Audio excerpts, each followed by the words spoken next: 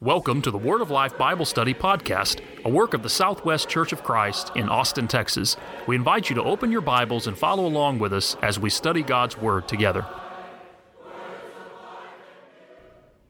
Hello, everyone, and welcome to another episode of the Word of Life Bible Study Podcast, a work of the Southwest Church of Christ in Austin, Texas. I'm Cody Westbrook, and it's my privilege to be able to spend a few moments studying God's Word with you. I would invite you to turn in your Bibles with me to the book of 1 John chapter 2, and we want to continue our study of this book by looking at 1 John chapter 2, verse 18 and following. This book has a lot to say about Christian confidence, the idea of being able to know and have confidence that we are right with God. We've talked already in 1 John chapter 1 about walking in the light as He is in the light, about the blood of Christ continuing to cleanse us from sin. We've looked at some of the purpose statements of the book, like 1 John chapter 5, "Little children, I write these things unto you so that you may know that you are saved," so that you may know that you are in a right standing with God.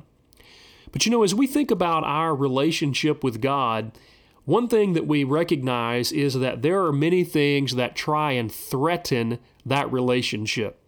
One of those things is worldliness.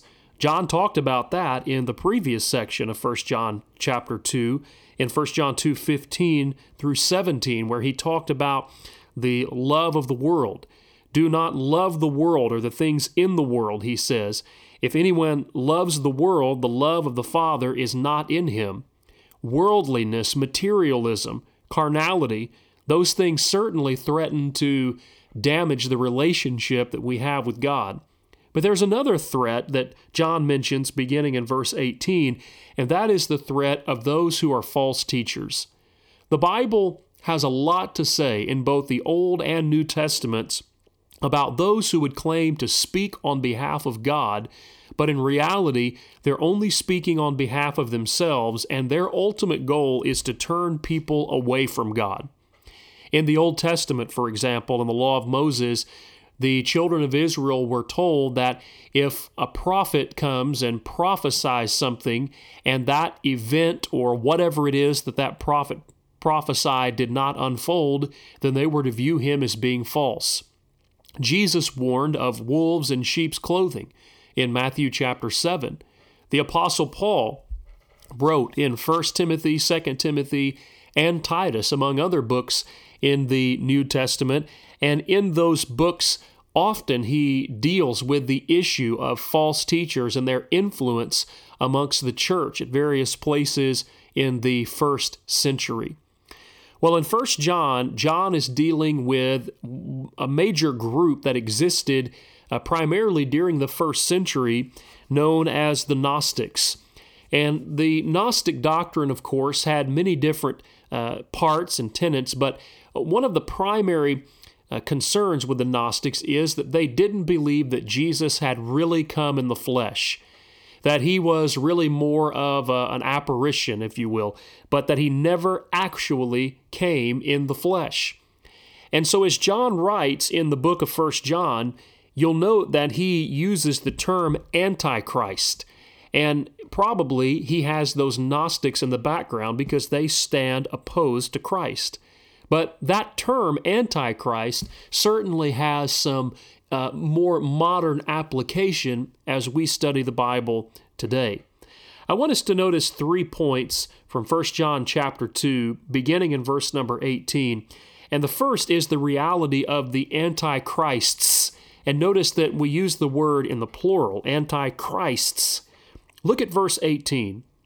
John says, "Little children, it is the last hour, and as you have heard that the Antichrist is coming, even now many Antichrists have come, by which we know that it is the last hour." Now I want you to look closely at what he has said in 1 John 2, verse 18. First, he's identified a time. He says this is the last hour. And when John mentions the last hour, it's synonymous with the last days, Like in Acts 2 verse 17, when the Apostle Peter quotes the prophecy of Joel from Joel 2 verse 28 to 32, and in Acts 2:17 he records Joel saying, in the last days this is going to happen. And then Peter confirms that that day in Jerusalem, on the day of Pentecost, as recorded in that chapter, that was the last days. In Hebrews chapter 1 verse 1 and 2, the Hebrews writer tells us that God, in various times and in various ways, spoke in time past unto the fathers by the prophets, but has in these last days spoken unto us by his Son. So in the New Testament, when we read the phrase last days, or in this case, last hour, we're not talking about some final days eschatology, end of the world type of thing. What we're simply seeing is a reference to the final age of time, the final dispensation of time, if you will. It's simply talking about the Christian age. There's no other age coming after this one. So he gives us the time. Second, I want you to notice that John talks about the antichrists in the plural. Now, you may know that there is a very popular false doctrine that exists in the world called premillennialism, and premillennialism, like so many other systems of a false doctrine, has a number of different tenets and flavors to it. But one of the primary things about premillennialism is the insistence on the arrival of the singular Antichrist. And premillennialists suggest that at some point there's going to be one person, one very evil, very powerful person who will be this Antichrist of prophecy. And that will, of course, be part of the whole slew or the whole agenda of items involved in the premillennial narrative. But I want you to notice how John deals with that doctrine in one verse, because he says there are now many antichrists. So first, we're talking about more than one. Second, John says they're already here. At the time that John wrote this letter, 1 John, he says there are already many antichrists all over the place. He wasn't talking about one person to come some point in the future. He was talking about many who fit the same description. Now, what is the Antichrist? Well, it is exactly what the name suggests: those who are against or those who are opposed to Christ. So, the reality of the antichrists: an antichrist is anyone who stands against Christ, anyone who opposes his doctrine, anyone who opposes his church, anyone who opposes his plan of salvation, anyone who denies that he's the Son of God, that he came in the flesh, that he lived and died on the cross and resurrected on the third day and ascended to be with the Father in heaven, anyone who denies his deity, anyone who is in opposition to Christ in any way is Antichrist. Now, look at verse 19 and following as John describes these antichrists even more. First of all, he says they are fallen away. In 1 John 2:19, he says they went out from us, but they were not of us. For if they had been of us, they would have continued with us. But they went out that they might be made manifest that none of them, notice the them, the group, none of them were of us. Now, what is he describing? Well, the us that John is talking about, that's Christians, that's the church. And so what he's telling us is that these antichrists that were causing the church problem during the time of the writing of this book, that these were Christians. These were members of the church of Christ, and yet they had turned their back on Christ, and they had become apostate. They had apostatized from the faith, and so they were fallen away. You may know that there's another false doctrine in the world called once saved, always saved. And the idea is that once you're saved, once you become a Christian, you can never be lost.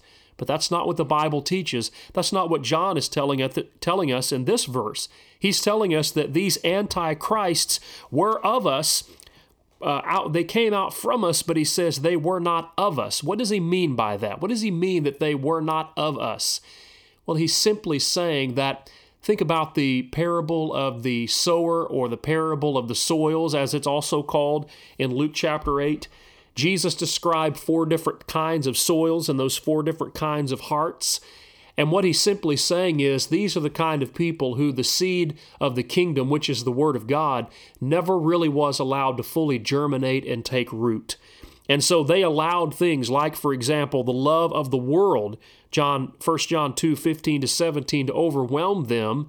And so now they have left the faith. In Acts chapter 20, we have a passage that would serve to illustrate this kind of thing. Paul is meeting with the Ephesian elders, and he encourages them in Acts 20 and verse 28 to take heed to the flock over which the Holy Ghost had made them overseers.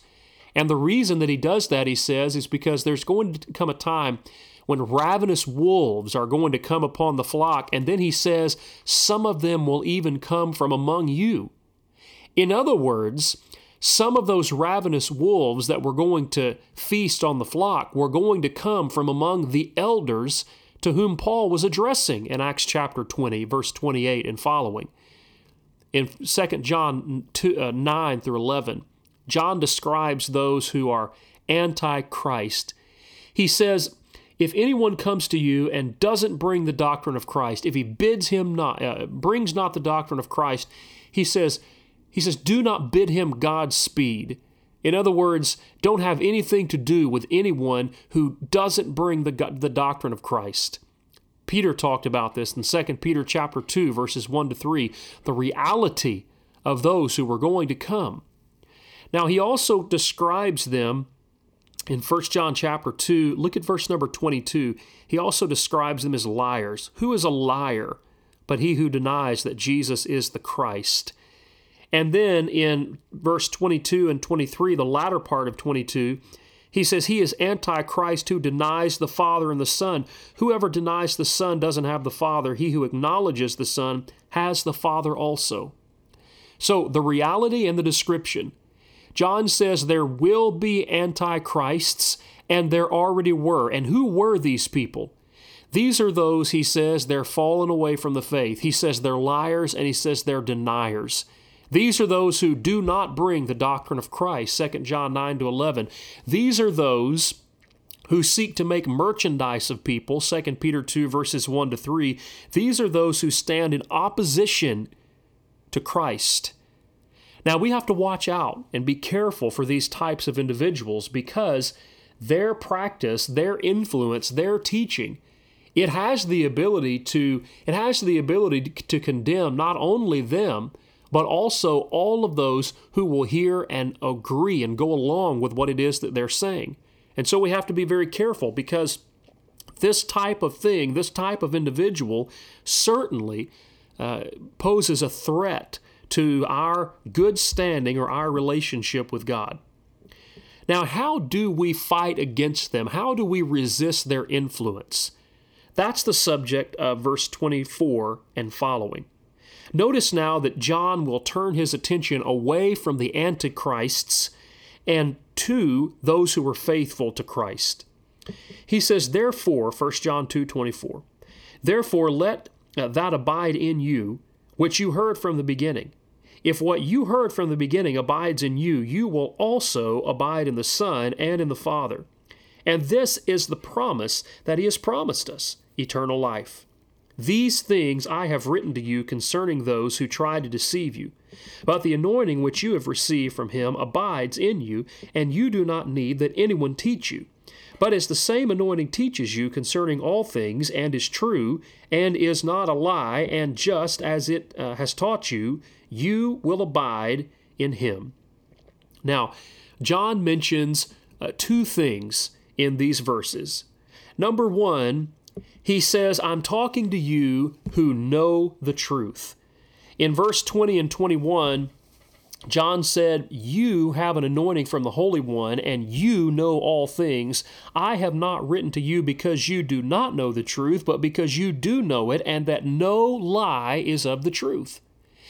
Now, what that tells me is that having a firm knowledge of the truth will help me to be able to identify and be able to resist those who are not of the truth. Again, Jesus mentioned those who were wolves in sheep's clothing in Matthew chapter 7, but he also said, here's how you'll be able to identify them. He says, you will know them by their fruits. A wolf disguises himself. He tries to make it to where you can't see his true identity. But Jesus says his fruit will indeed reveal his true identity. So how is it that we can arm ourselves against those who are false? Well, we can arm ourselves simply by knowing the truth, by studying the truth, by meditating upon the truth, by applying the truth. Remember the armor of God in Ephesians chapter 6. Every one of those pieces of the armor of God are connected with truth or with the Word of God. And in fact, in Ephesians 6:17, Paul tells us that the sword of the Spirit is the Word of God. So if we really want to prepare ourselves to defend ourselves against this threat, then we're going to have to know the truth. But second, we have to let the truth abide in us. That's verse 24 through 27, which we read just a moment ago. Notice he uses the word abide. Therefore, let that abide in you, which you heard from the beginning. Now, this isn't the first time that John will write about things that need to abide. If you go back to the gospel account of John, in John chapter 14, verse 23 and 24, Jesus said, if anyone loves me, he will keep my word, and my Father will love him, and we will come to him and make our home or our abode with him.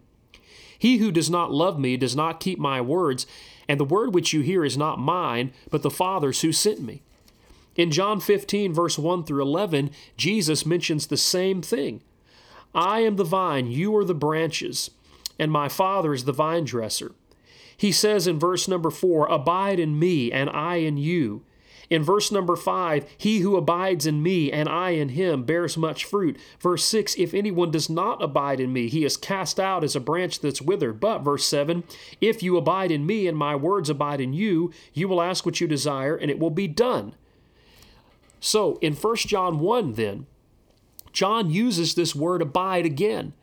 And the word abide basically means to settle down and to make yourself at home. To settle down and to make yourself at home. It's a sense of belonging.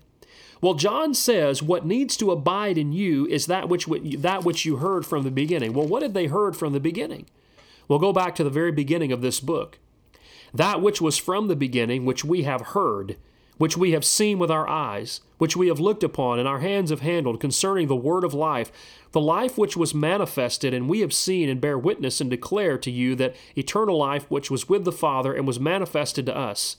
That which we have seen and heard we declare to you, that you may also have fellowship with us, and truly our fellowship is with the Father and with His Son, Jesus Christ.